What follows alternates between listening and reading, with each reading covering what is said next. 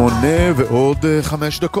בגלי צהל. נכון להבוקר וגם נכון לבוקר זה נראה שהעסק קרוב יותר לפיצוץ מאשר לפשרה. המפגינים, כך נראה אתמול, החליטו להפוך את ההפגנות מהפנינג דמוקרטי כזה למחאות לוחמניות יותר, אחרי עשרות העצורים בצהריים. המפגינים החליטו בערב שגם המספרה בכיכר המדינה שבה טיפלה אשת ראש הממשלה במחלפות ראשה היא יעד בבנק היעדים במסגרת יום השיבוש. אז שיבוש האפן הסתיים כעבור 3 שעות עם פרשים, ניידות, שוטרים. תכף נשאל למה זה היה צריך להגיע לשם. ונדבר גם כמובן על נתניהו שהאשים את לפיד אתמול בכנסת. הוא רוצה אנרכיה ומשבר שלטוני, הוא לא נענה לקריאות שלנו. ראש הממשלה אבל סירב להתייחס לשאלת העיתונאים האם יסכים לעצור לצורך השיחות את המשך החקיקה. וגם אם נגיד ונניח שראש הממשלה בנימין נתניהו באמת חפץ בפשרה, גם אם נעריך שתמונות המפגינים והתחזיות הכלכליות גורמות לו לחשוש מהמשך קידום הרפורמה במתכונתה הנוכחית, ספק גדול אם זה עדיין בשליטתו. שר המשפטים לוין אמר אתמול עם מקורביו לא נעצור את החקיקה. דרי מצידו מחכה כבר בסוף חוסר סובלנות לחזרתו לשולחן הממשלה. וגם הרמה המפלגתית, החרדים לא הלכו עם נתניהו כדי לחזור שוב להגדלת מכסות המתגייסים. אם הרפורמה מתבטלת, הלכו כל התוכניות בנוגע לחוק הגיוס. סמוטריץ' מצידו רוצה לראות את העליון הרבה פחות מעורב בקביעת מדיניות הממשלה בשטחים. בקיצור, כנראה שזה או ממשלה או ביטול רפורמה. עכשיו נתניהו יכול להחליט שהוא מפרק את העסק, אבל אין כנראה שום יסוד סביר אם להישאר בז'אנר המשפטי להניח שיש לו סיבה פוליטית באמת לעשות את זה. אלא אם כן תצוץ חלופה, הקואליציה הנוכחית. גם האפשרות הזו לא נראית נכון להבוקר. מיד יהיו איתנו חבר הכנסת דוד ביטן, השרה לשעבר ויושבת ראש מפלגת העבודה מרב מיכאלי, וגם הפרופסור ידידיה שטרן, מי שהיה שותף לניסוח מתווה הפשרה המעודכן, שלא שותפים חברים מהאופוזיציה ומהקואליציה. פותחים ואומרים שלום ובוקר טוב לחבר הכנסת דוד ביטן, יושב ראש ועדת הכלכלה, הליכוד. בוקר טוב. מה ללמוד מזה שהיחידים מהליכוד שקוראים להידברות או לעצירה של החקיקה לטובת העניין לא יושבים סביב שולחן הממשלה? קודם כל, אני למשל לא מצטרף לחתימה הזו, בגלל שאין לה שום משמעות.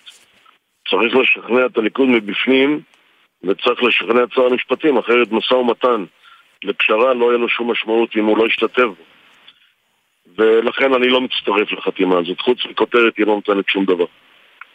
ואתמול אמר חברך למפלגה דני דנון, כדאי לעצור. שואל אותך, ברמה האישית, כשאתה רואה את התמונות, את ההפגנות, את האיומים של ראשי ההייטק, את כל מה שאתה רואה מסביב, המחיר הוא כל כך גבוה? עצירה של 2-3? תראה, אני מדבר על הידברות ופשרה כבר 1.5 חודש, זה לא מהיום. נכון. הדרישה הזאת שיפסיקו לדבר היא בעייתית, במובן מסוים. שיפסיקו לחוקק, לא לדבר. לחוקק, לא, לדבר ולחוקק בוועדה, הם לא רוצים שהוועדה תתכנס בכלל. אני הצעתי למשל שימשיכו את הדיונים בוועדה בלי לקבל החלטות, בלי לקדם את ההחלטות עצמם. ואז, כי מה קורה פה? צריכים לשבת, ברגע שישבו כל צד יראה שזה לא ישיבה סתם ולא תרגיל יחסי ציבור, ויראו שאפשר להתקדם. תאמין לי ששני הצדדים, כולל הליכוד, כולל יושב ראש ועדת חוקה, יפסיקו את הדיונים, כיוון שהם יראו שאפשר להתקדם. ולכן צריך להתחיל את הפגישה הראשונה, את המגע הראשון, על מנת שזה יקרה. זה כמו שאני אבקש עכשיו מהאופוזיציה להפסיק את כל המחאה ואת כל ההפגנות עד שיתברר אם תהיה פשרה או לא תהיה פשרה. ודאי שהם לא יסכימו, ולכן הדרישה הזאת היא לא טובה. צריכים להתחיל לדבר, זה כל העניין. צריכים להתחיל לדבר, אני אולי מסכים איתך על הדברים האלה, אבל בסוף כשאתה מסתכל על כל הפרמטרים, אתה מסכים שזה או ממשלה בסוף? הרי השותפים שלכם לא הלכו איתכם או עם נתניהו מתוך אהבה פלטונית. הם רוצים לממש בממשלה הזו, בין אם זה סמוטריץ' עם תפיסותיו הימניות, בין אם זה לוין מתוך הליכוד ובין אם זה החרדים. אתה רואה התכנות שהרפורמה הזו לא תעבור במתכונתה המלאה ועדיין הממשלה הזו תיוותר על כנה? כן, ודאי. איך תסביר לי? כיוון שגם השותפים מבינים שהאלטרנטיבה יותר גרועה. אם האופוזיציה תעלה לשלטון, האלטרנטיבה הזאת הרבה יותר גרועה מאשר הממשלה הזאת. ולכן גם הם מבינים שיש גבול למה שאפשר לעשות, וכל אחד צריך להתפשר ולהתקדם הלאה. זה לא רק הליכוד אחראי לתת את כל הדברים, והמדינה גם חשובה, והאפשרויות הקיימות הן ברורות לכל השותפים. פרסמה לפני כמה שבועות אצלנו דפנה ליאל, שיריב לוין בשיחות סגורות עם נתניהו הבהיר לו, זה או הרפורמה או אני, ולא אני לבד. אתה תצטרך להחליט אם זה ממשלה, או ליכוד סביבך, או לא. יש לנתניהו בכלל ידיים על ההגה כרגע? הוא שולט באירוע? אמרתי שהוא לא שולט בתהליך, כיוון שהיועצת המשפטית לא מאפשרת לו להיכנס לתוך העניין, ושמעתי שהיום הוא מגיש בג"ץ בעניין הזה, שיאפשרו לו להיכנס לעניין. עכשיו, לגבי השיחה הזאת, אני לא יודע אם היא נכונה או לא נכונה, אני לא הייתי חלק מהשיחה, ואני לא יכול לאשר מה שהיא אמרה. נאמנים עליי דבריה של דפנה ליאל. לא יודע, תשמע, אז היא אומרת, זה לא אומר זה נכון. מישהו אמר לה את זה, אבל בלי קשר. יריב לוין זה לא האישו פה, עם כל הכבוד ליריב לוין. מה שחשוב כרגע זה הליכוד, המדינה וההתקדמות הלאה. לא אם הוא יהיה שר משפטים או לא יהיה שר משפטים. אני לא מקבל את הטיעון הזה. שר משפטים לא שר משפטים זה אופציה אחת. זה לא שהוא יוצא, הרי בוא, גם יש לו אפשרויות נוספות חוץ מלהתפטר מתפקיד שר המשפטים. יכול לשבור את הכלים בצורה יותר משמעותית. לא, תסלח לי. אני לא חושב שאם תהיה פשרה בנושא המשפטי, ברפורמה המשפטית, הממשלה תיפול. אני לא סבור כך, והדברים האלה הם לא נכונים ולא יתקיימו גם. זאת דעתי האישית, ואני לא חושב שהיא לא נסמכת על דברים נכונים. אז דוד ביטן מעריך הבוקר הזה, זה לא או פשרה או ממשלה, אפשר להגיע לפשרות משמעותיות שירצו להערכתך את האופוזיציה? לא, זה לא קשור. כן, אפשר ודאי שאפשר. בכל הפרמטרים אפשר להגיע. הבעיה היחידה באמת זה ועדה למינוי שופטים, וגם שם צריך לנקוט בראש פתוח. אני לא רוצה להגיד לשר המשפטים מה לעשות, כי זה התפקיד שלו, ואני לא רוצה להתערב, אבל גם בזה אפשר לתת הצעות שירבו, מה שנקרא, יעשו את הריבוע או את המעגל הנכון לטובת כל הצדדים. אני רוצה לשאול אותך על ההשוואה אתמול, אני מניח שראית את התמונות מתל אביב של המפגינים, וגם את התמונות מחווארה של הצתה של בתים של כלי רכב. זה לא חיבור הזוי בין אלה ובין אלה? תראה, אז זה חיבור שלא צריך לעשות אותו, גם זה שני דברים שונים. אין על זה בכלל ויכוח. מה שראש הממשלה התכוון כנראה, לבוא ולהגיד שכל הפגנה צריכה להיות הפגנה בהתאם לחוק, ולא לעשות את הדברים מפה ומפה. אבל ברור שהחיבור הוא לא היה צריך להיות. החיבור לא היה צריך להיות, ואני רוצה לשאול אותך, אתמול, ראש הממשלה בכנסת, מוקדם יותר אתמול, אומר, לפיד לא נענה לקריאה שלנו. יריב אבל, לוין אומר, בדברים שמפרסם ירון אברהם אצלנו אתמול במהדורה, לא תהיה תזוזה ולא של מילימטר אחד בלוחות הזמנים, אנחנו נחושים להעביר את כל החקיקה, הכל בתוך לוחות הזמנים. למה אתם לוקחים כל דבר שנאמר יאריך ובל יעבור? ודאי, כל עוד לא יושבים, כל צד מתחפר בעמדה שלו, זה דבר טבעי. כן. הבעיה עם האופוזיציה שהתהווה במחאה, והם חושבים שזה פלטפורמה להפלת הממשלה. זה לא מה שיקרה, כי בגדול הממשלה הזאת והקואליציה הזאת היא מאוחדת בהרבה מובנים, ואין שום סיכוי שהם יפילו את השלטון ויעבירו אותו לאופוזיציה. אין מצב כזה.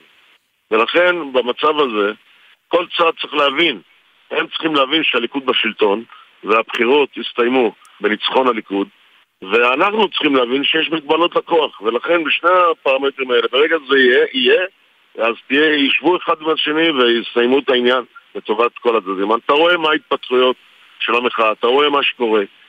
בסופו של עניין ברור לכולם, גם לראש הממשלה, גם לשר המשפטים, גם לרוטמן, ועכשיו גם זה צריך להיות ברור גם ללפיד וגם לגנץ, שחייבים לשבת, ולא משנה עכשיו תנאים מוקדמים מאוד, רק לשבת, לראות שאפשר להתקדם, ואני מבטיח לך ששני הצדדים, אלה יפסיקו את המחאה, ואלה יפסיקו את הדיונים, את ההחלטות בוועדה.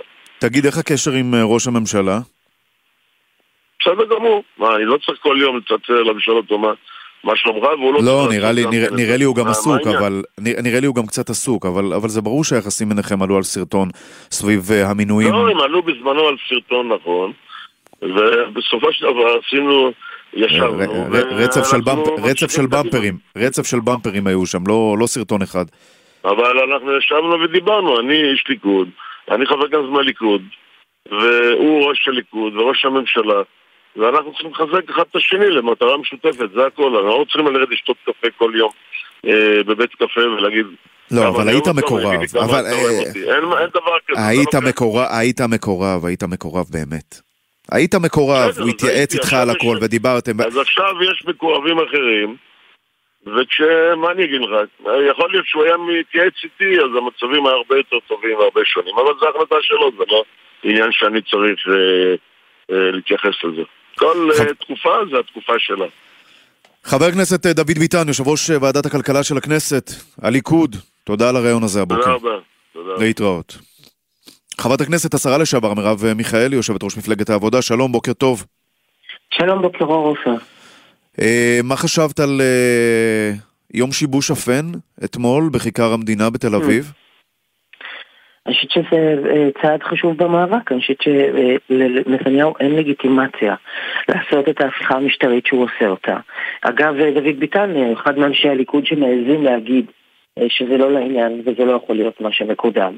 יש הרבה אנשים אחרים בליכוד, ראינו אתמול את יולי אדלשטיין ודני דנון שמוציאים איזה גילוי דעת, ראינו את... רגע, אבל ברחת לי מהר לגילוי דעת ורפורמה. אני רוצה לשאול אותך שאלה אמיתית. יושבת אשת ראש ממשלה במספרה בשעת ערב ומוצאת את עצמה נזקקת לחילוץ. באיזה עולם אנחנו? האיש לא היה מפריע לה לצאת. בסך הכל עמדו שם אנשים והפגינו נגדה כחלק אתה יודע, מה שמפגינים, כאילו, חלק אתה יודע, הממשלה הזאת, אוקיי? חלק מהממשלה שמפגינים נגדה. אף אחד לא היה מפריע לה, אף אחד לא היה פוגע בה, אין לי שום ספק. מאות אנשים שעומדים מחוץ למספרה, זה נראה לך כמו אירוע שאת היית יוצאת בסבבה, אחרי יום של עימותים עם עשרות עצורים, אנחנו לא היינו שם באיזושהי אווירה של... זה ממש היה נראה כמו מצור. אין פה שום דבר סבבה. אין פה שום דבר סבבה. לא, הכל בסדר, אני רק שואל איך זה מגיע לאשת ראש ממשלה. שיושבת במספרה בעניין אישי, פרטי, את יודעת, אפילו לא תגידי, נמצאת בביקור מדיני בפריז, ואגב הדרך גם פוגשת מפגינים. עופר, זה לא הסיפור, עם כל הכבוד, באמת אני אומרת לך, יש גבול כמה אפשר ללכת לפרטים של אירועים קטנים קונקרטיים. אז מה הבעיה להגיד האירוע הזה היה אירוע לא טוב? מה הבעיה להגיד האירוע הזה אתמול היה אירוע לא טוב? זה לא נוגע למחאה. אני מצטערת. שוב רגע, אני מצטערת. אתה יודע, בנימין נתניהו הוא בוחר באופן מודע להכליל את רעייתו באופן קבוע בתוך כל מה שהוא עושה, וזאת בחירה שלא לגיטימית. זה לא מישהי שהיא לא חלק מהאירוע, אלא היא חלק מהאירוע, היא רעייתו. מתוקף היותה אשת ראש ממשלה. יש נשות ראש ממשלה, היו נשות ראש ממשלה שלא נראו, שלא הצטרפו, שלא נכחו בנאומי ועליהן ראש הממשלה. שר נתניהו היא אחרת, וזה בחירה של המשפחה. רגע, לא הבנתי. זאת בחירה שלה. לא הבנתי. אבל שר נתניהו איננה הנושא. אבל אנחנו נתקדם, יש באמת נושאים יותר חשובים. יש נושאים יותר חשובים, אני מסכים איתך. לא, אני שואל, הנושא הוא שאלה, אני מסכים איתך, ויש שאלה... לבטל אותה. אחלה, אז אני אגיע גם לזה, כי את צודקת שזה הסיפור, ואני שואל איפה עוברים קווים אדומים. למה זה מתחבר לי גם לשרה נתניהו אתמול? כי בסוף יש איזושהי תחושה שכשאני שומע אותך אתמול, רגע אחרי שהמשטרה מדווחת, לא משנה, הוציאה תיעודים, נגיד שראינו שם השלכה של חפצים, אבל כן המשטרה מוציאה בפירוש דוחות, 11 שוטרים פצועים, לא נעים, לא נורא. אני שומע אותך, אישה אחראית, יושבת ראש מפלגה, יכול להיות שאת אומרת לי הבוקר הזה, אין קווים אדומים, צריכים לעשות הכל, כולל הכל. אני תמיד מגנה אלימות, אני מבקשת תמיד להחליף אלימות בדברים אחרים, אבל ככלל באמת, וזה לא יעזור כלום, באופן קבוע הימין מנסה להציג דברים שהם באמת מחאה שנעשית בצורה סופר חוקית, סופר, אני כמעט אגיד מנומסת, כלא לגיטימית, וזה דבר שהוא לא נכון. ככלל, בוודאי שאני...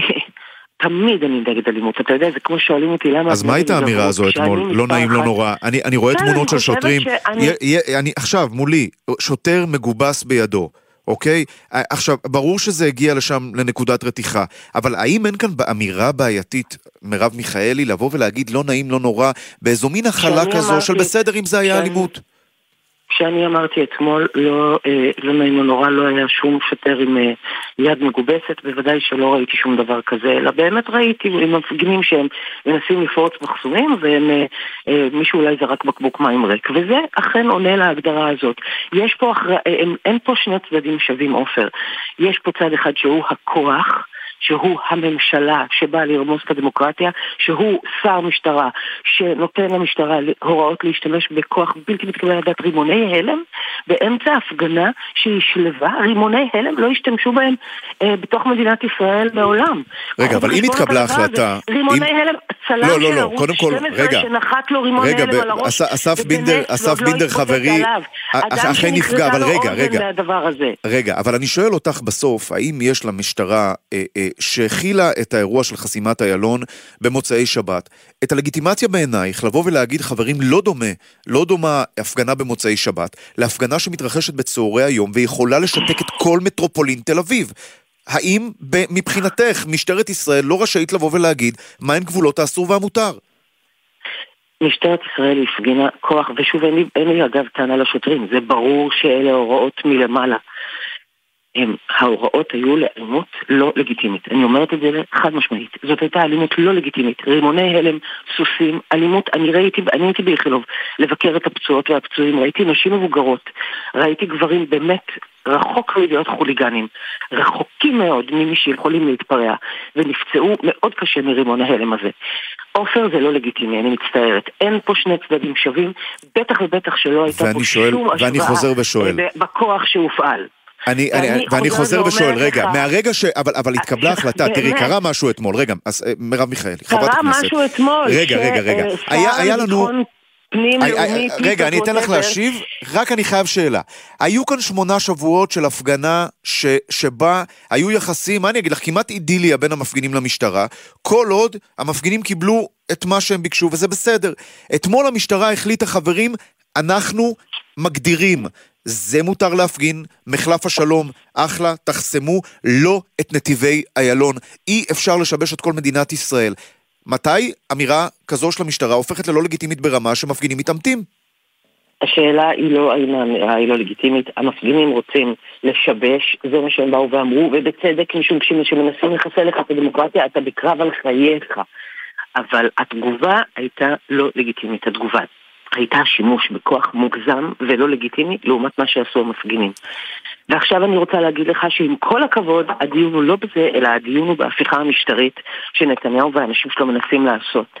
ואני אומרת לך שהדבר הזה אתם, סליחה שאני אומרת לך, אתם בהכללה, אבל אמרתי את זה אתמול או שלשום למראיינים אחרים.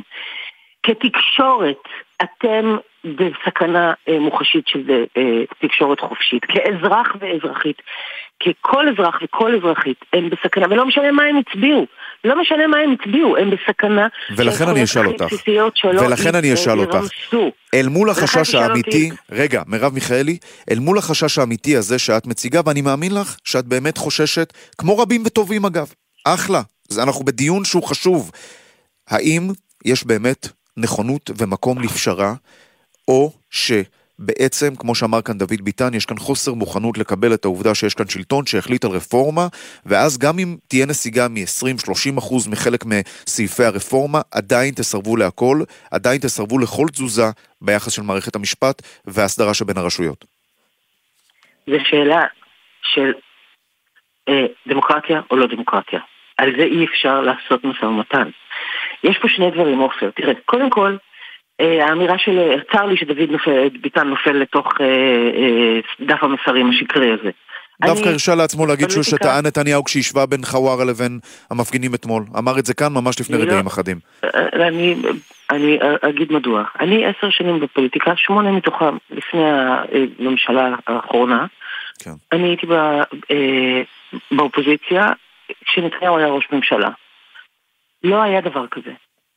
לא היה דבר כזה פעמיים.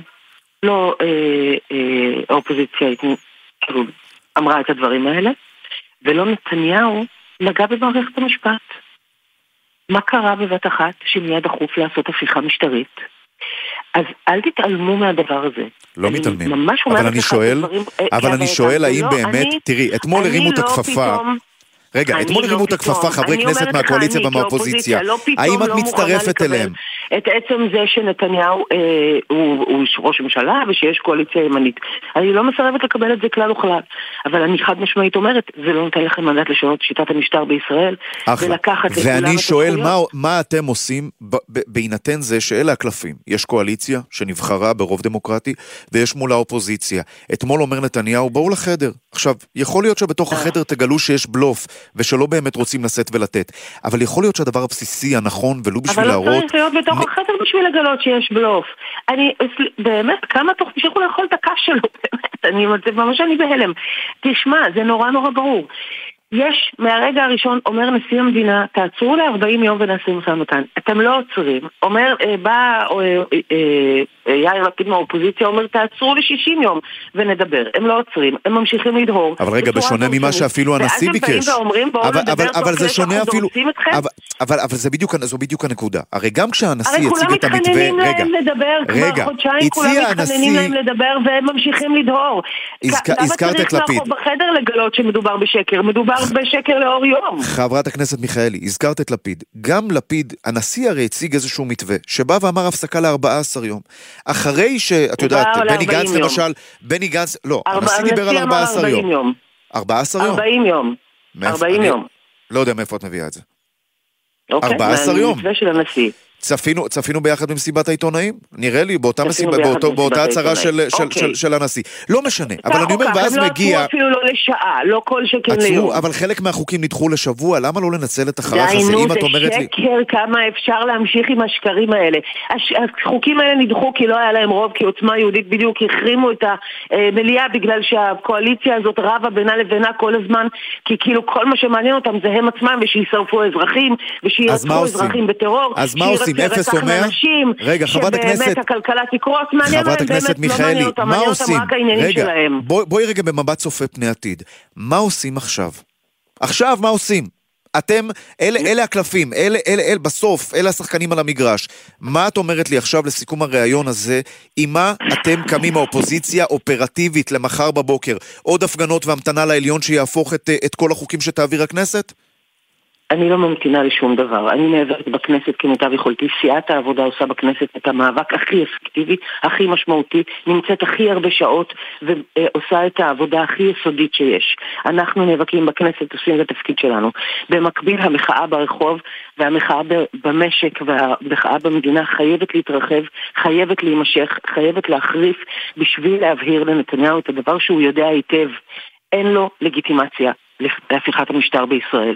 אומרים לו את זה כל הכלכלנים, אומרים לו את זה ראשי מטה ביטחון לאומי לדורותיהם, אומרים את זה סקטורים שלמים, הרפואה, ההייטק, העבודה הסוציאלית, באמת אנשים שמעולם לא נקטו עמדה ולא אמרו מילה. אומר לו את זה נשיא ארצות הברית, אומר לו את זה נשיא צרפת, אומר לו את זה האום, אומר את זה שרת החוץ של גרמניה. והיה ולא ישתכנע. והיה ונתניהו לא ישתכנע, או את יודעת מה? עוד יותר מזה, והיה ונתניהו לא יכול. מה אתם עושים שיוכל לרבע את המעגל? להגיד הם זה קל. מה אתם עושים? אם נתניהו לא יכול, שיתפטר. או אם ראש ממשלה לא מסוגל לנהל את הממשלה שלו, ואם הוא לא רוצה, ולא ישתכנע שהמחאה... אם ראש ממשלה הוא חלש ולא יודע לנהל את המדינה שלו, שיתפטר. אני לא מעניין אותי, נתניהו לא יכול. אני לא מוכנה לכל האמירות האלה, לוין הוא ראש הממשלה האמיתי, הוא שבוי. זה מה שאמר יאיר לפיד. זה מה שאמר יושב ראש האופוזיציה שבעת חברה. אלה טקסטים של לפיד. לפיד עמד על בימת הכנסת השבוע ואמר ללוין, אתה ראש הממשלה בפועל. זה לא דברים שאנחנו אומרים. 100%, אבל האחריות היא על נתניהו, הממשלה היא ממשלת נתניהו. זה לא אכפת לי מראש הממשלה בפועל. זה לא אכפת לי אם יגידו שזה יריב לוין, או שזה שמחה רוטמן, או שזה צר נתניהו. זה לא מעניין אותי. האחריות היא על נתניהו. בנימין נתניהו הוא ראש הממשלה. אם אתה חלש ולא מסוגל כאילו לנהל את המדינה הזאת, ולמנוע את הקריאה, ולמנוע את זה שהיא תהפוך להיות מדינה לא דמוקרטית, לך הביתה, ויפה שעה אחת קודם. שאלה אחרונה לסיום. מצטערת היום שלא התאחדת עם מרץ?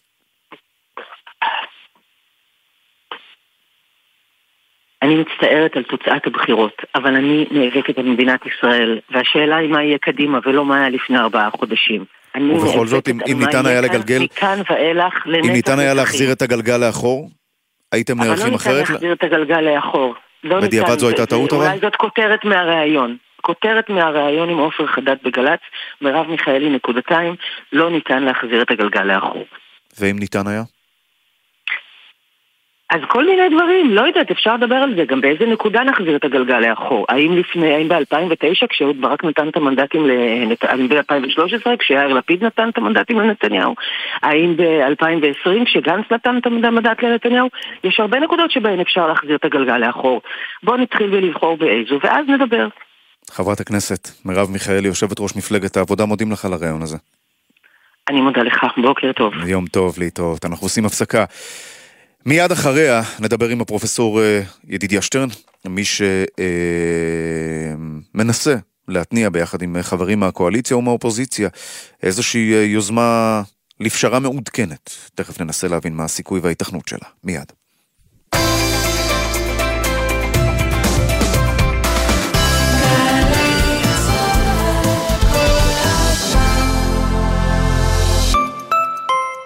מרתון ווינר ירושלים מגיע למקומות הכי יפים, עם היסטוריה בת אלפי שנים.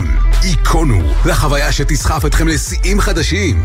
מרתון ווינר ירושלים ב-17 במרס. רוצו להירשם באתר מרתון ווינר ירושלים. בגיל 50 אתם כבר יודעים שהחלטות חשובות בחיים מקבלים מהראש, אבל יש החלטה אחת שכדאי לקבל גם מהראש וגם מהבטן.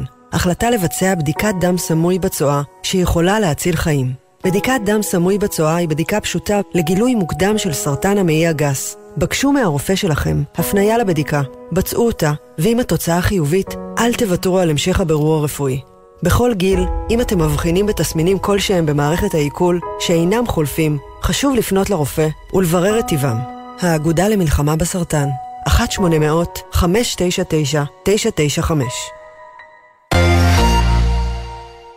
שישי בשש, סוף סוף קצת שקט. אפשר לשמוע ציוץ של ציפור, רשרוש של עיתון, נחירות של שנץ. אבל כדאי לשמוע את 6 בשישי. אנשי תרבות, חברה וספורט באים לאולפן גלי צהל עם 6 תובנות, גילויים חדשים או סיפורים אישיים מהשבוע החולף. והפעם דנה איבגי. מחר, 6 בערב, גלי צהל. גלי צהל מכינה לכם משלוח מנות של תוכניות. בשני, ב-10 בלילה, ג'וי ריגר וטום באום מתכוננים לחגיגות. בשלישי, שידורים מיוחדים מעד לא ידע. ב-10 בבוקר, בן וקובי פראג' משגעים את רמת גן. ואז, ב-12, התקווה 6 מתארחים ברדיו אקטיבי מהשטח. וב-9 בערב, גיתית פישר ושיר ראובן מרבות בשמחה ועוברות מפורים ליום האישה. פורים שמח מגלי צהל. עכשיו בגלי צהל, עופר חדד.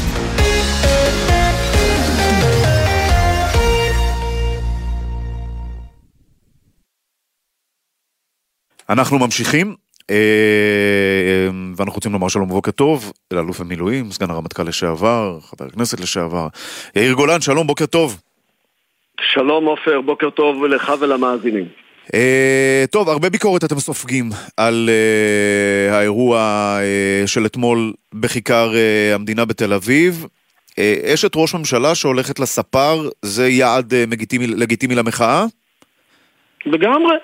היא אישה פוליטית, היא אישה שמעורבת בקבלת ההחלטות, היא מעורבת בקבלת מינויים, השפעתה על ראש הממשלה היא כנראה קרדינלית, ולכן זה הפגנה לגמרי לגיטימית, ואני הודף את כל הביקורת בנושא הזה, אתה יודע, מקצתה וגם את כולה.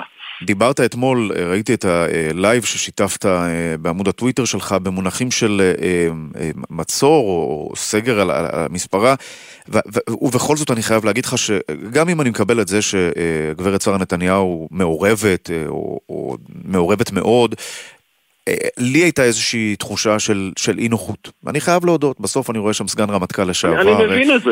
אדם שצר על כמה בתים שבהם היו מבוקשים, מספרה ב-9-10, לא יודע, משהו הרגיש לי, אני חייב להגיד לך, כל כך לא הגיוני בסיטואציה הזו, וכנראה שלא רק לי. אתה שומע את זה? עופר, אני לגמרי מבין את זה, וזה רק מעיד על כך שאתה איש נורמלי, אבל אנחנו במצב לא נורמלי. מה שקורה היום זה למעשה ראש ממשלה וממשלתו שהחליטו להכריז מלחמה על הדמוקרטיה הישראלית. הם נעים לכיוון הזה כאנשים שלא רואים בעיניים ולא מסוגלים רגע לשבת ולנהל רפורמה. שמה, אני הובלתי כמה רפורמות בחיי, עושים את זה בעבודת מטה מסודרת, במשא ומתן, אתה יודע, נינוח.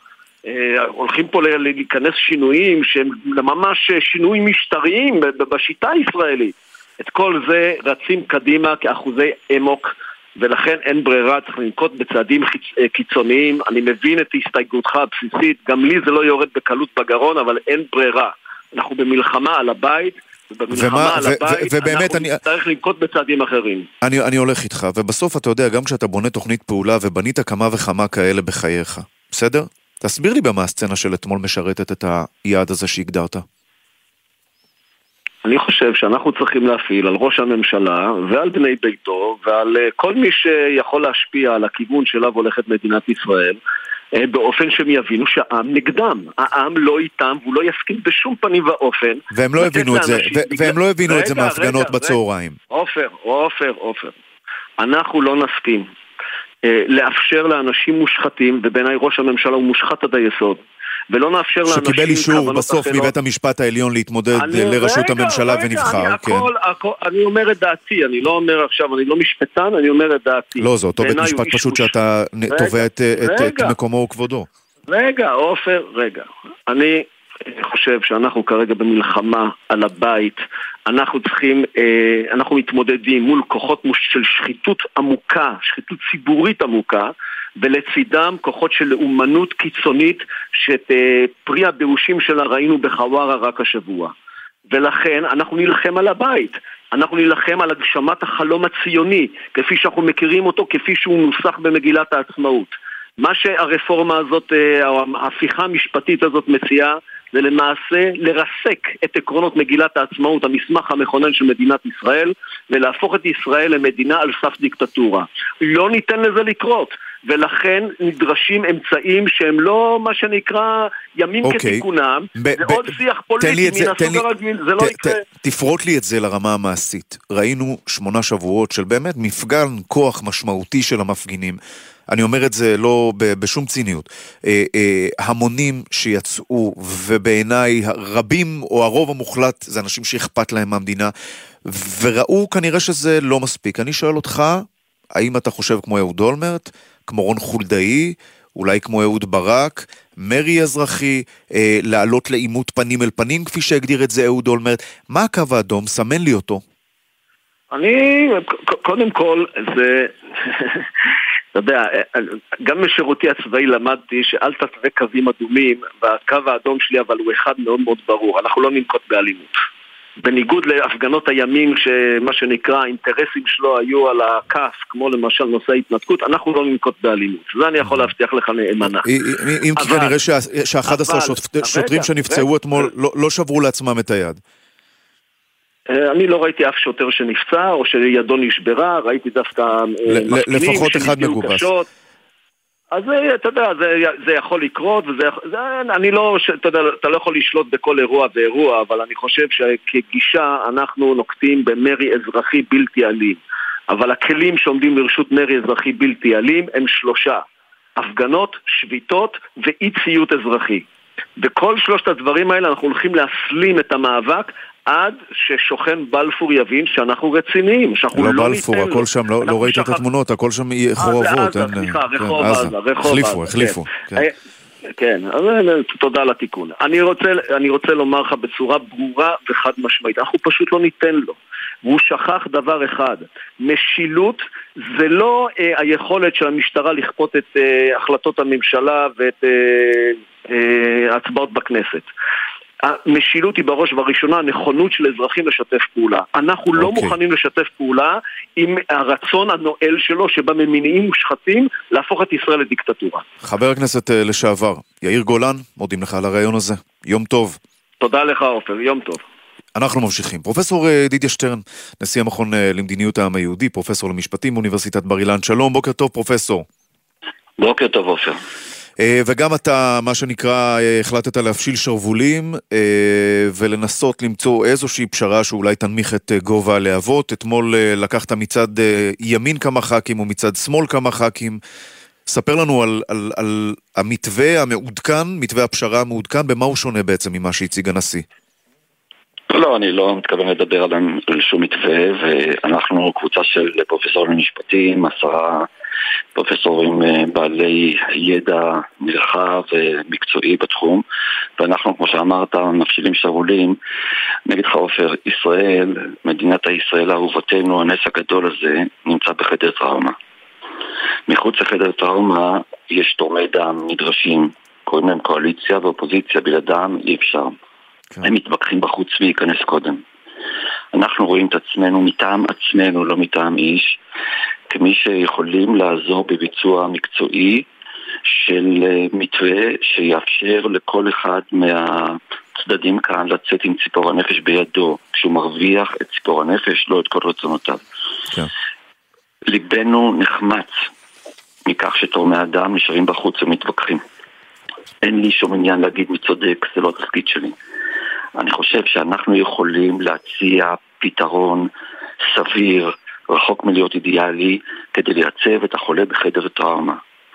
מה שהנשיא אמר אתמול בסיום קורס חוברים, דבריו המאוד יפים, מרגשים, על כך שישראל זקוקה לא רק לפתרון המשבר, אלא גם לסוג של ייצוב לטווח ארוך, יצירת חוקה מלאה ובראשה הכתר החשוב של שוויון.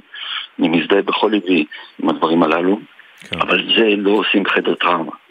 קודם מייצבים את החולה, קודם מאפשרים לו לצאת משם, אחר כך תהליך שיקום שמחייב הרבה עבודה, לא של חודש עד פסח ולא של חצי שנה, אלא מהלך רציני, מוכוון, שיתופי, רגיש, נדרש לנו כאוויר לנשימה, אבל כרגע חייבים לעצור את האובדן הזה שאנחנו כולנו... פרופסור שטרן, אתה יודע, אני שומע אותך ושומע דברי האוהב שלך למדינת ישראל ולעם ישראל ולחברה הישראלית, ויגידו לך, אדוני, אתה קצת נאיבי.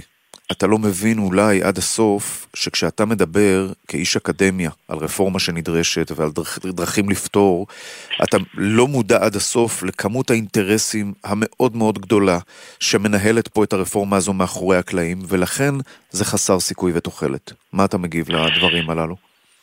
קודם כל אני גאה להיות נאיבי, משום שהנאיבית הזאת מאפשרת לי להסתכל לגופו של עניין ולהציע פתרון מקצועי. אנחנו, הקבוצה שלנו, איננה פוליטית, אף אחד לא יודע למי אנחנו מצביעים, זה לא הנושא בכלל.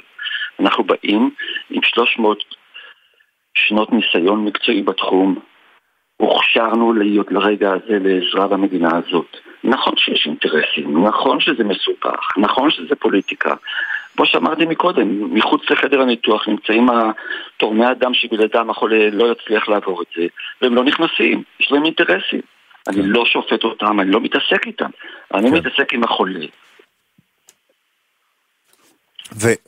וברמה המעשית, ואני כן רוצה להיכנס איתך לרמה המעשית, מה אתה חושב שיכול לספק מצד אחד את מי שרוצים שינוי אמיתי במערכת המשפט, ואני מניח שאתה שותף לחלק מההבנה או המחשבה שהשינוי הזה נדרש, ומנגד את מי שחוששים מזה שמשנים פה את שיטת המשטר? תמצא לי את נקודת האיזון. אני לא הולך לפרט, אני רק מסכים. תבחר סעיף אחד. תבחר סעיף אחד. עופר, ברשותך אני לא אעשה את זה, אבל אני כן רוצה לומר את העקרונות העל. כל מי שנמצא בקבוצה שלנו, בקבוצה יש 5 דקנים לשעבר מפקולטות למשפטים, אנשים שכתבו ספרים על הנושאים הללו. כולנו מסכימים שנדרשות רפורמות במערכת המשפט, אנחנו כולנו לא מסתפקים באמירה הקלאסית, כל מערכת שוגה והיא צריכה ביקורת, שזה מה שאנחנו חושבים כבר שנים. לא, זה לא מספיק, צריך לשנות. אבל כולנו מזועזעים מהאפשרות שההצעות תתקבלנה כמו שהן, כי הן באמת, נכון, מהפכה משטרית, לא לגיטימית, נקודה. זה הצד השווה לקבוצה הפטריוטית. אבל אז אתה לא רוצה לתת לי את הפתרון, אז תגיד לי מה המנגנון. משא ומתן בין הצדדים, או לשים הצעה פומבית שנראה לכם ביחד עם הנשיא, כהצעה המאוזנת הנכונה, ולהגיד לצדדים, חברים, זה נייר העמדה, take it or leave it. קחו, צאו איתו לדרך. נעשה כל מה שיאפשר לנו להפוך את ההצעה שלנו לקרובה, לריאלית עבור הצדדים. אם הצדדים ירצו בה, היא קיימת. אנחנו נרצה לתת אותה לכל מי שמוכן לשמוע לנו. לא עושה שום של סלקציה בכניסה של תורמי אדם לחדר המיון. זה לא העניין שלי. אני לא רוצה לפרט שום דבר קונקרטי. לא, זה מסע ומתן שמתנהל, אבל פרופסור שטרן, בסוף זה מסע ומתן, בראייתך, אוקיי? זה מסע ומתן שמתנהל בחדרים הסגורים בבית הנשיא, או אירוע שבו אתם מציגים את ההצעה הזו, הפומבית, המגובשת, הפשרה, לעיני כל, ואומרים, חבר'ה, הנה, עם זה אפשר ללכת. עדיף היה תמיד לגרום לכך שזה לא תהיה פשרה שלנו, אלא פשרה של הפוליטיקאים. ברור שזה עדיף. ברגע שהם ירצו, כולה שלהם, נקודה. אנחנו לרשותם. אני לא יכול לקבוע את סדר היום של הפוליטיקאים, כל הם לא רוצים לעשות את המעשה. למה אני עולה לשידור אצלך? משום שיש פער אדיר. כולנו יודעים את זה, בין רצון העם, כן. שתהיה הידברות שבסופה פשרה, לבין העובדה המצערת שהמנהיגות משני הצדדים איננה מממשת את רצון העם, איננה מדברת. כן. הפער הזה חייב להיסגר ומהר לפני שכולנו מצטער. פרופסור דידיה שטרן, נשיא המכון למדיניות העם היהודי, פרופסור למשפטים בבר אילן, ואני אוסיף אזרח שאכפת לו. תודה רבה על השיחה הזו. תודה לנו. אנחנו רוצים לומר שלום ובוקר טוב לתמי גבע, מי שנפצעה אתמול במהלך ההפגנות, ישבה במעצר, בין היתר אחרי שנטען שנשכה שוטר. תמי, שלום, בוקר אור. בוקר טוב. קודם כל, איך המרגש? שברירי, אני לא אשקר. אני לא נעצרתי אתמול, אני נעצרתי בהפגנה ביום שבת. אוקיי, סליחה, טעות שלי. כן. ואתמול השתתפת בהפגנות? לא, אתמול עבדתי, חזרתי לעבודה. כן, וצפית בהן, אני מניח, מרחוק. מה בעצם קורה מאז ההפגנה במוצאי שבת? אני הייתי במעצר בית עד יום שלישי בשעה 12. ביום רביעי אתמול חזרתי לעבודה לשתי משמרות. אני אחות, אז עבדתי משמרת בבוקר וחזרתי הלילה למשמרת לילה. ומנסים לחזור לשגרה. אני בעצם עברתי ביום שבת בלילה מעצר, עצר אותי שוטר, בעצם המשטרה טוענת שאני התקפתי את השוטרים, אבל המציאות היא שאני הותקפתי על ידי השוטרים. זאת הייתה הטענה הראשונה שלי מהרגע הראשון, והיא לא משתנה. שהרגע ציינת שאת אשת רפואה, אתה יודע, דברים מן הסוג הזה בדרך כלל אפשר להראות. אם את ניגשת לטענה הזו, מה את מציגה למשטרה? יש לי שתי שיניים ששינו את מקומן בפה, ויש עדי ראייה. ויש שתי גרסאות שהן מאוד שונות, זאת אומרת, יש... הייתה נשיכה, אבל גם לשיטתך. לא, זאת לא הייתה נשיכה. בעצם מה שקרה זה שלשיטתי שוטר בעצם תקף אותי מאחורה, החדיר לי יד לתוך הפה, החדיר את האצבע שלו לתוך הפה. אני לא ראיתי שמדובר בשוטר. זה היה רגעים מאוד דרמטיים, מאוד כאוטיים. אני אזכיר שביום שבת ההפגנות שהתנהלו עד יום שבת האחרונה היו מאוד סולידיות ורגועות. זה היה בעצם הפעם הראשונה שהמשטרה ככה נקטה ביד כל כך קשה נגד המפגינים. זה היה, עבורי זה היה מאוד לא צפוי. אני לא התכוונתי להשתתף באירוע כל כך אלים, אבל בכל מקרה השוטר בעצם ניגש אליי מאחור, ניסה לרסן אותי, הוא הכניס לי את האצבע לתוך הפה, ובעצם עם האגודל שלו הוא הפעיל לחץ על הצוואר, ככה שבעצם נחנקתי. ואז נוצרה מה שבמשטרה טוענים שהייתה נשיכה, ואת אומרת היה מה, פועל יוצא של, זאת אומרת, סוג של נעילה של הפה מול זה? בדיוק. ואת חשודה כרגע בתקיפת שוטר? נכון. נמשיך לעקוב, מה שנקרא מעגל החשודים מתרחב, היום כמה הערכות מעצר צפויות. תמי גבע, תודה ששוחחת איתנו, תמי. טוב, לפני סיום אנחנו עם משהו אחר לגמרי.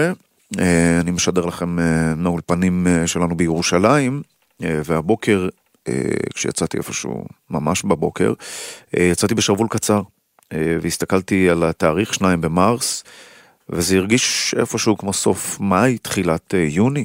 ניר סתיו, מנהל השירות המטאורולוגי, התחושה שלי תואמת את הנתונים הממוצעים? בהחלט זה מזג אוויר שהוא באמת יותר אופייני למאי, אולי לאפריל. התופעה נקראת שקע שרבי, זה מין שקעים שמגיעים אלינו מאזור אפריקה, צפון אפריקה, והם אופיינים כבר לאביב. עונת האביב התחילה קצת מוקדם מדי השנה. כן, והיא התחילה מוקדם מדי, והחורף החל מאוחר מדי, ואני רוצה לשאול אותך כמה זה חריג, אתה יודע, תמיד זו השאלה שבסוף מעסיקה אותנו, שאנחנו מנסים לנתח איזשהן מגמות, אז כמה באמת הטמפרטורות האלה של 30 מעלות בתל אביב ובירושלים, בתקופה הזו, כמה זה יוצא דופן? זה נדיר, אבל זה לא שזה לא קרה, אוקיי? זה לא שברנו שיאים, אבל צריך לפשפש ככה וללכת כמה שנים טובות אחורה בשביל למצוא אירועים כאלה, אבל היו אפילו טמפרטורות יותר גבוהות, אבל ללא ספק זה חורף שלכל אוהבי הגשם היה חורף מאוד מאכזב, גם קצר וגם בסופו של דבר כל כולו היה איזה שבוע אחד בערך של גשם וחוץ מזה לא הרבה. וכרגע כשמסתכלים על המפות זה כבר נראה באמת איזשהו רצף של אירועים אביביים כאלה. עדיין לא נגוז תקוותנו, יכול להיות שעוד יגיע איזשהו אירוע גשם ככה במרץ, לפעמים אפילו באפריל מקבלים גשם טוב, אבל אנחנו כבר באווירה בהחלט אביבית. יש לנו שרב היום, יש שרב יותר משמעותי ביום ראשון, אבל מחר יום שישי יהיה לנו איזשהו יום של מה שנקרא שבירת שרב, ותחושה קצת סגרירית לפחות בצפון. כן, משהו שיזכיר שאנחנו עדיין באזור החיוג של החורף. היו לנו כמה חורפים יפים, צריכים לומר, העובדה שאנחנו באירוע כזה היא עובדה שיש מה להסיק ממנה, או שאתה פחות מתרשם אירוע מחזורי בתוך כלל השינויים שמורגשים בעולם? אנחנו אף פעם לא יודעים אם זה בגלל איזושהי מחזוריות שהייתה יכולה להיות טבעית בלי שינוי אקלים, או ששינוי אקלים ככה מערבב אותנו גם פה. באופן כללי כשמסתכלים על כל הגלובוס, היינו בכמה שנים של מה שנקרא תופעת אלניניה, ועכשיו אנחנו עוברים למחזור אחר אקלימי עולמי שנקרא אלניניו, והדברים האלה משנים את הדפוסים של מערכות מזג אוויר בכל רחבי העולם. התבניות האלה של לניניה ואלניניו זה תבניות שמתרחשות בפסיפיק, וזה שינוי, ברגע שמתרחש שם שינוי בזרימה גם בים וגם באטמוספירה, זה משפיע על כל האקלים של כל כדור הארץ. אבל חוץ מהדבר הזה, יש גם כמובן את הגרף ההדרגתי של שינוי האקלים, אבל שהסקאלה שלו היא הרבה יותר ארוכה. כן. ניר סתיו, מנהל השירות המטאורולוגי, תודה רבה על השיחה הזו. בוקר טוב. בוקר נפלא. והנה קצת שלום חנוך. עולה הלחות, השמיים מתכסים עננים, נובע אלייך אישה יפה, והרוח מצליפה בפנים, הכל כבר מחכה לגשר, ואני עייפתי לרוץ הביתה עוד מעט, הרי לא תעזבי אותי בחוץ. הכביש מתבטל, כפר ערבי, עצי תאנה במדרון, אדם עם כפייה, אנשים בשחור, רואים כבר כיסו את הצאן. אני אף אלייך כמו ציפור, כל כלי רכב איננו נחוץ, הביתה עוד מעט, הרי לא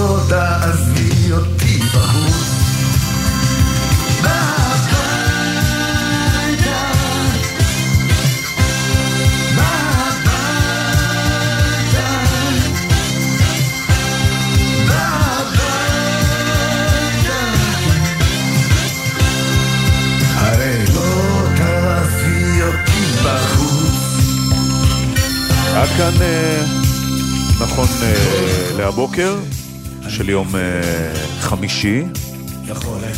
נאמר תודה לצוות שלנו, אופיר יונתן העורך, על ההפקה תומי קץ ותהל כהן, על הביצוע הטכני ג'וש נחום ואור מטלון. עורכת הדיגיטל שלנו היא מיה אורן, ומיד אחרינו רזי ברקאי. סוף שבוע טוב, שקט, שבת שלום, ביי ביי חברים. עוד מעט, הרי לא תעזבי אותי בחוץ.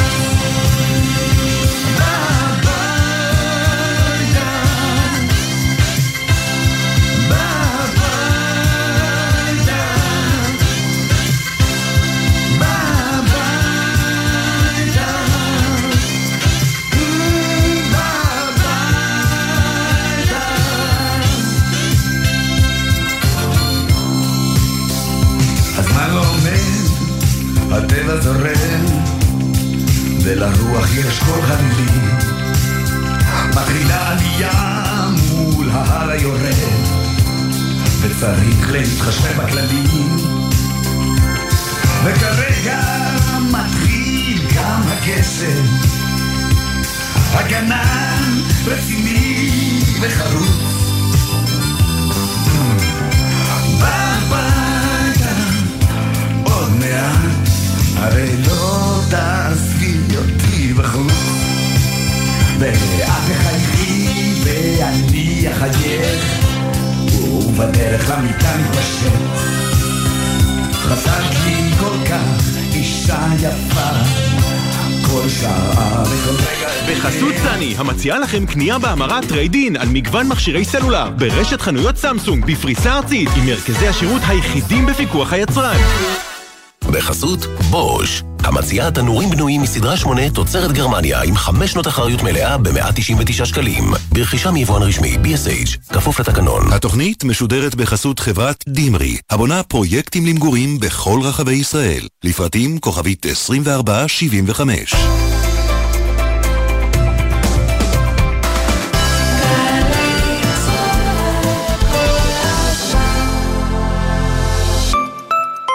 כמה זה יחס אישי, כפול מרצים מעולים, לחלק לכיתות קטנות, התשובה 90% השמה בשנה שעברה. עזריאלי, חממה למהנדסי העתיד ולמהנדסות העתיד, מזמינה אתכם ליום הפתוח, יום שישי, 10 במרס, כוכבי 9087.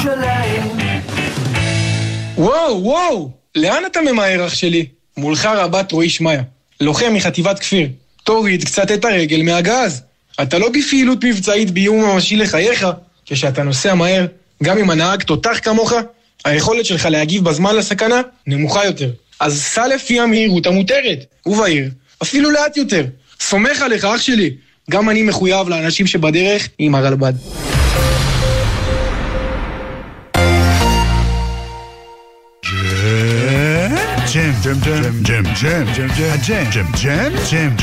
הג'ם של קוטנר. בכל חמישי יואב קוטנר מארח את האומנים הכי מעניינים להופעה חיה באולפן. והשבוע שרון חזיז ומופע ההצדעה ליצחק קלפטר. הג'ם של קוטנר, עכשיו ביוטיוב של גלגלצ. והיום ב2 בצהריים בשידור בגלי צהל. עם מי הייתם רוצים לשבת לקפה? קפה כזה של שבת בבוקר. ברגע של נחת שאפשר לדבר על הכל. נורית קנטי מזמינה אתכם להצטרף אליה בכל שבת ב8 בבוקר לשיחה אישית עם דמויות מפתח בחברה הישראלית. והשבוע הדוקטור זאב דגני, מנהל הגימנסיה הרצליה. שבת 8 בבוקר, גלי צהל. מיד אחרי החדשות